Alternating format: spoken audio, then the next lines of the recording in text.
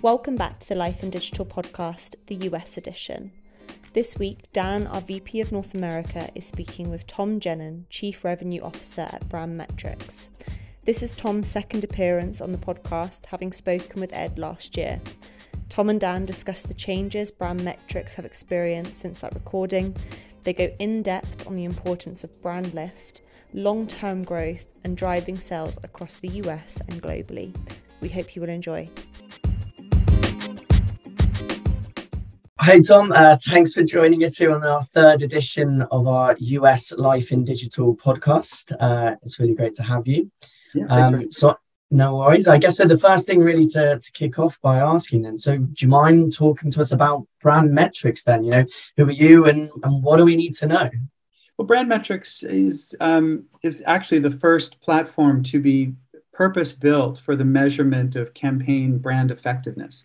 You know, you get a lot of, when you're measuring brand effectiveness, there's a lot of different tools out there, but they're mostly kind of general purpose research tools that actually can be used for brand uplift measurement.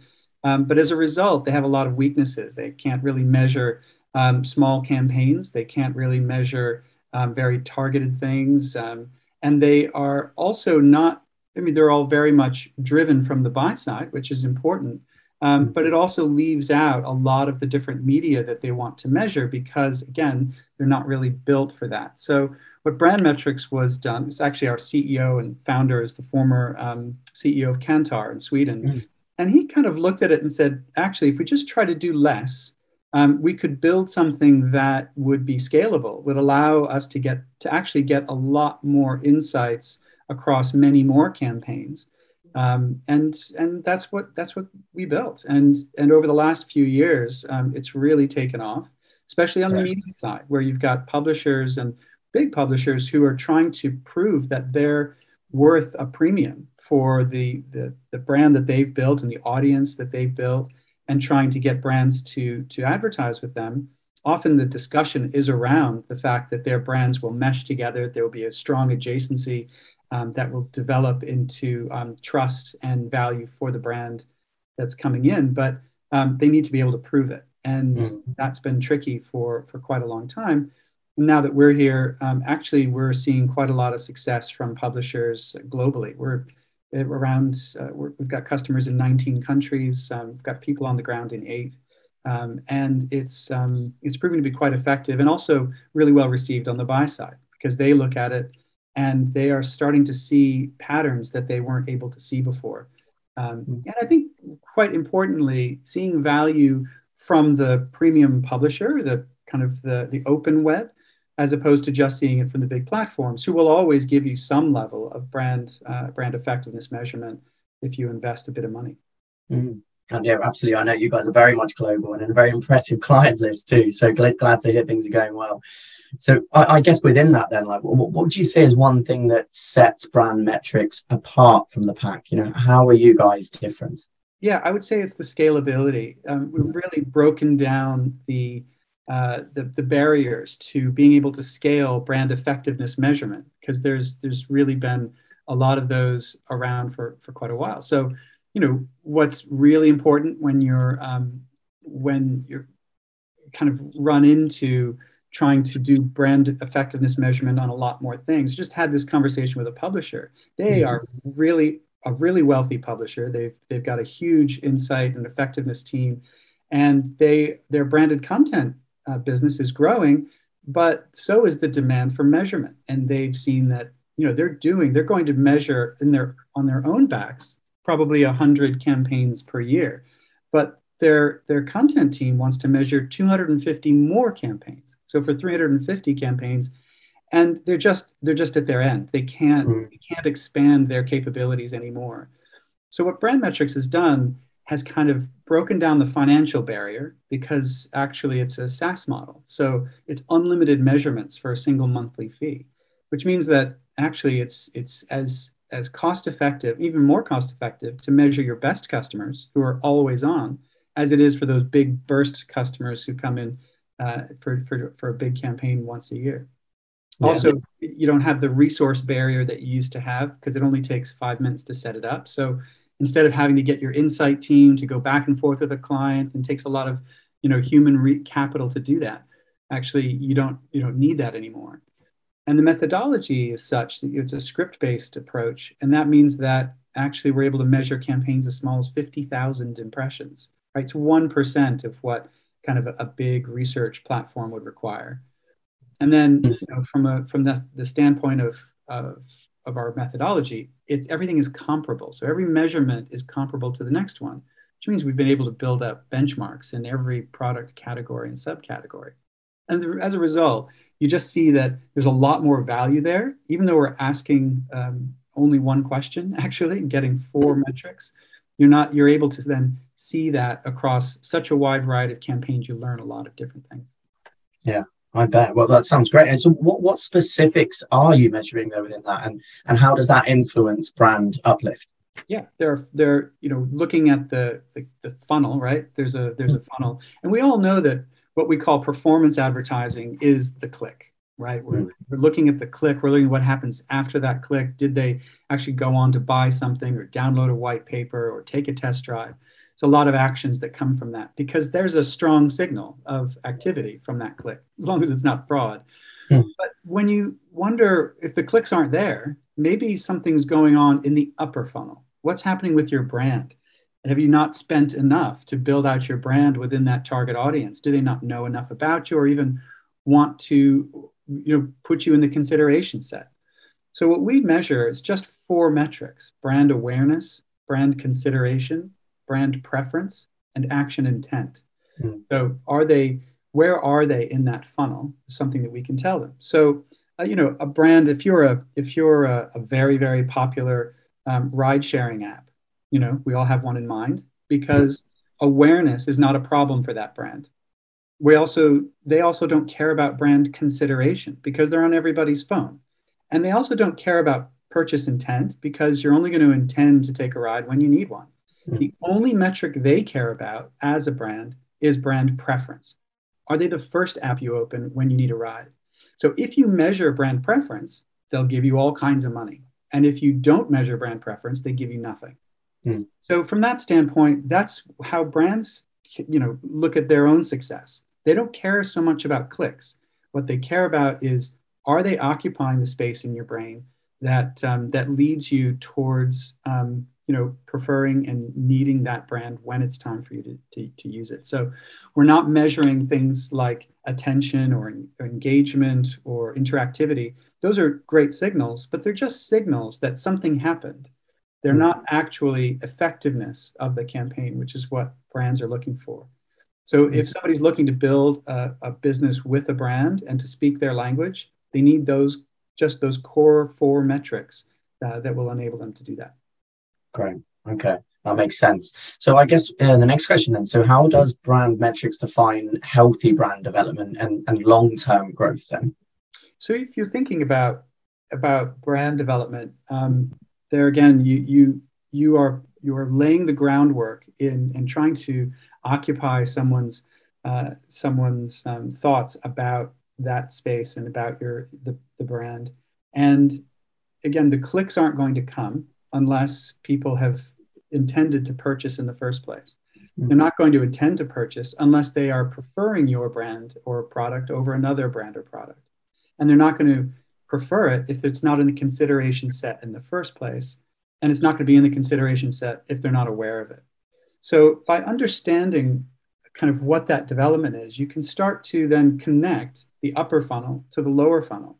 And that's a very strong and very common on the buy side brand development approach. So when you think about long-term growth, you essentially want to keep filling that funnel and keep doing a good job of moving them through that. There's a lot of factors, right? Attention is a great metric, but I could also put naked people in my ad and people would look at it, get a huge amount of attention, and it does nothing for my brand. So we've got to be able to link those metrics with brand effectiveness to be able to see how that works. You can see that the Telegraph uses that, and they call it their metrics that matter, right? So that's connecting the signals with the effectiveness, and that's proven to be pretty effective for them talking to clients. Okay, cool. Interesting. So I guess then on that point, so what are your top tips then, for successful and accurate campaign measurement? How do we get in on the action, I guess? It's a great question. Ultimately, it starts from the client. What does the client want to measure? We work with a number of publishers who are trying to build out their brand business. And actually, they still are dealing with campaign creatives that are performance focused, click performance focused. So it starts from talking to the client about what is going to matter best to them. That ride sharing app I mentioned, as long as you hear that it's brand preference that matters, that unlocks all kinds of planning and creativity from the creative partners, and in this case, the publisher. So they're going to come in and say, right, well, if that's what it is, then maybe we're going to do some explainer videos, or maybe we're going to do some great case studies or customer testimonials, or we'll do some branded content that kind of really shows why this is the best ride sharing app over all the rest. And that's the kind of it. All of that stems from that. And then in the back end, we're going to measure it. And having that measurement says that we did the right thing, or we did some of the things right with that campaign. And that gives you something to build on with the next campaign. Now I can build on. Now I know what's going on. Now I've got a picture in it. I can see what's going on. I can see what's in front of the car. I can drive the car, on the route that I want it to go. Okay, great. All right then. So I guess within the industry then at the moment, what sort of key trends do you feel that we should really be paying attention to? Of course, now, but also next year. Yeah, it's a hard question. I don't have my crystal ball handy. I'd have left it on the beach where I was last week. But there again, you've got so many different factors, with some macroeconomic factors with the war and potential recession. Inflation is a huge problem for all of us. We want to shift more product, but it's hard to do that when people can't afford it. Fortunately, people, by and large, still have jobs, and there's money there and people will spend money on things that they need, as long as it's not going to, taken up all by their interest rates and energy costs. So I think what we're looking at going forward is people trying to adapt to that. The messaging is changing quite a lot, based on what people and research is telling them that customers are concerned about. So, I think currently in our industry, we're going to see shifts as people's normal sources of demand start to change. Games, for example, gaming industry has found that with the IDFA changes and what's happening with Facebook, that actually there's not as much app install revenue out there. So they start to look more and more at brands. And as it turns out, games are a great place for brands to advertise, because people, when you're playing a game, you do not want to click on the ad. So it's not a great performance focus, but maybe you are being exposed to that ad, and the more you see it, if it's available to look at, maybe that brand is super effective. So if you can measure that, brands are going to be much happier to start spending money in the games environment. Retail media networks are huge now, because the retailers actually have quite a bit of attention. They've got quite a bit of people are right down at the bottom of the funnel, but there are also branding opportunities there as well. So retailers, they don't think like media companies, so it's going to take them a while to get there. But when they get there, like a Walmart or a Target in the US, or Tesco and others over here in Europe, they get there, and they're really strong at bringing their data to and sharing their data. So I think there's quite a lot of interesting trends, and we're going to see ad tech, especially independent ad tech, evolving, innovating really to meet those challenges. Absolutely. Okay. Well, you mentioned, of course, you were on the beach there last week. Obviously, we were in Miami. How was that event? Obviously, the Digiday Publishing Summit. How did it all go? And what were your kind of key takeaways from that? Yeah, I was at Digiday in Miami. I was actually also in New York a couple of weeks ago for Advertising Week and for Beeler Tech. There was a really interesting focus on direct sales for publishers, and trying to really, everybody's looking for new solutions. And so I think all of these events were incredibly well attended. A lot of people turning up now. And they're able to travel and they want to travel. But getting beyond that, that's kind of old news. The real news is that everybody's under a bit of pressure to put together some results. So they don't really want to see content that is just, oh yeah, we're doing really well, and I'm not going to tell you any details about that. They want to hear the details. They want to really catch up with people, and they need solutions. So from an ad tech perspective, there's never been a better time to get a meeting. It may be harder to close the deal because everyone's looking really close at the costs. But yeah, I think it's fantastic that everybody's out there, and I see just so much innovation. Everyone's trying something new. They've got a new strategy. There's been so much turnover at the top. People are hiring new people, and I think now they want to see those investments start to pay off a bit. It's good to be back, isn't it, for events? And I'm sure you'll be at the Wires event in a couple of weeks. And congrats on being shortlisted in the last 10 for Ad Tech Personality of the Year. So, yeah, well, it's never a bad thing for a nerd popularity contest, to get something. Well, I'll plug it even if you're not. All right, vote for Tom, guys. So good luck with that. So I guess on from that, so are there any other big events that you've got kind of your eye on for H2, the next 12 months, maybe anything else out there? Yeah, well, I think, looking at, Q4 is such a great time for networking, right? Nobody wants to do any integrations, right? Come November, everyone's saying, all right, everything's locked. So that I think somehow they're kind of locking it so they can just go party, right? They want to get all the money through the door, for sure. There's a lot of focus on that, but everyone's going to make some time to hear about, what the plans are for next year, and how they can accelerate into their new roles or their new targets. It's budget season, right? So I think, when you look at the events for next year, there are I think big changes in every different market. I think DMEXCO was fun this year, from what I hear. I was obviously in Miami at the time, but DMEXCO, there was some good turnout. More publishers showed up than people expected, but things are shifting in Germany. There's a lot of other events that the buyers are going to, so we're going to start to see people moving. Maybe they'll still spend money at DMEXCO, but they're going to still spend it at OMR and other places.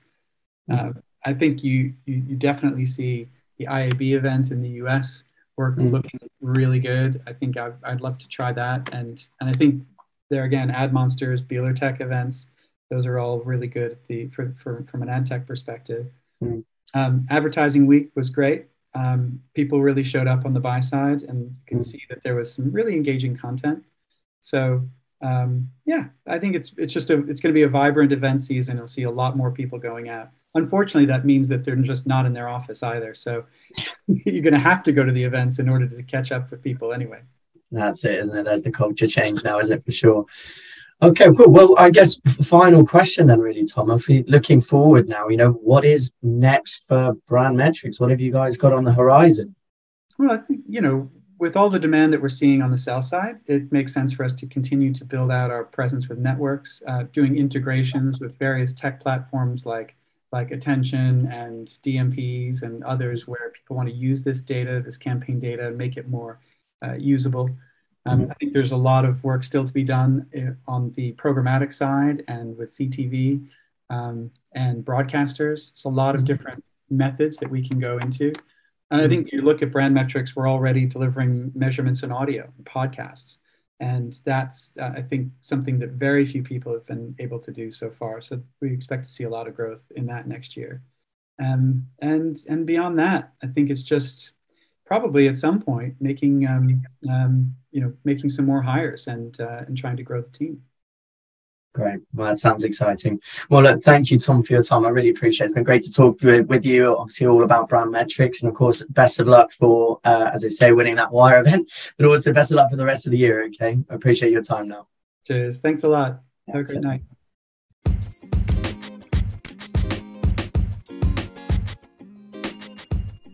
A huge thank you to Tom and Dan for this week's episode. If you want to find out more about the work Tom and Brand Metrics are doing, you can find a link to their website via our show notes and our website. A big thank you for listening, and we hope you will join us again next time for another episode of Life in Digital.